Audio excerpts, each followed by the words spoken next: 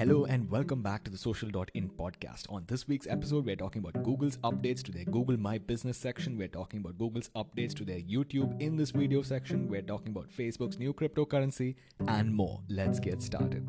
The first story we have for you today is from Google My Business. Google rolled out GMB in 2014, and apparently today there are 3 billion interactions that happen every month between businesses and their customers directly using GMB. Google has rolled out an update to GMB where businesses can update their logo, cover photo, photo carousel, welcome offers, short name, and short URL.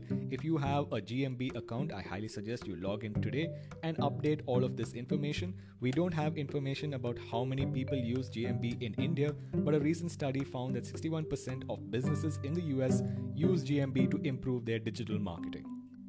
The second story we have for you today is about YouTube in this video section. A recent report in Android Police revealed that when people were making searches in the Google mobile app, they were able to see the video they were searching for as well as thumbnails linking them to specific timestamps inside that particular video. Google is gaining this information from timestamp video information inside the description box. It would be really freaky if they were using AI to study the video and come up with this information all on their own.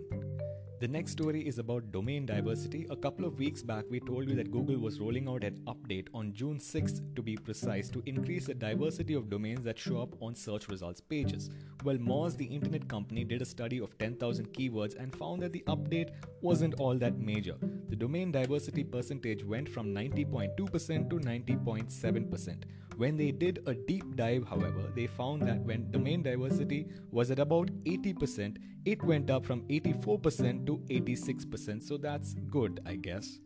Now let's talk about Facebook's new cryptocurrency project Libra. Over the last 2 weeks, if anyone spoke about Facebook at all, it was only in the context of this cryptocurrency. On June 18th, Facebook finally took the rap off Project Libra. Libra is the name of the cryptocurrency. Libra Association is the name of the non-profit organization of which PayPal, Visa, and MasterCard are members.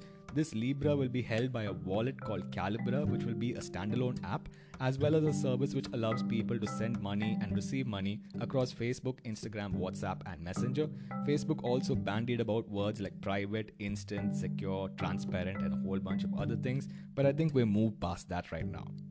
Let's quickly take a detour to talk about cryptocurrency in India. In April 2018, the RBI issued a notification which prevented banks and other financial institutions regulated by the RBI from dealing with cryptocurrency or dealing with organizations that dealt in cryptocurrency. ZebPay, a cryptocurrency startup in India, immediately shut down. The notification would come into effect from 3 months from then. Fast forward to today, Subhash Chandra Garg is the Secretary of the Department of Economic Affairs. He is heading a panel which will advise the government on the rollout of a new bill called the Running of Cryptocurrency and Regulation of Official Digital Currency Bill 2019. We don't know much about the bill, but what we do know so far tells us that if you mine, buy or sell cryptocurrency, you could end up with a jail term of 10 years in India. We also know that the government is planning to roll out its own cryptocurrency called the digital rupee. Okay, so the final story of the day is really disgusting. In fact, I consider leaving it out of this entire segment because it's so graphic. If these kind of things really offend you, actually just disconnect yourself from the internet. So, TheVerge.com did an expose of the kind of conditions that take place at a Facebook content moderation center, specifically the one in Tampa, Florida, which was run by Cognizant, a respected Indian company. So, there is a man called Keith Utley, 42, who one day collapsed at Facebook's content moderation center because he couldn't take the kind of content that he was being made to look at. What kind of content, you ask? Well, apparently puppies were being bashed in with baseball bats, cats' heads were being cut off with hatchets, puppies were being thrown into raging rivers, and people were playing with unborn fetuses. Are you disgusted yet? If we can't fix the kind of content that is going up on Facebook, if we don't think about what we're posting, if we don't report the kind of content that is coming up on our timelines, then our children will not thank us for the world that we are creating for them.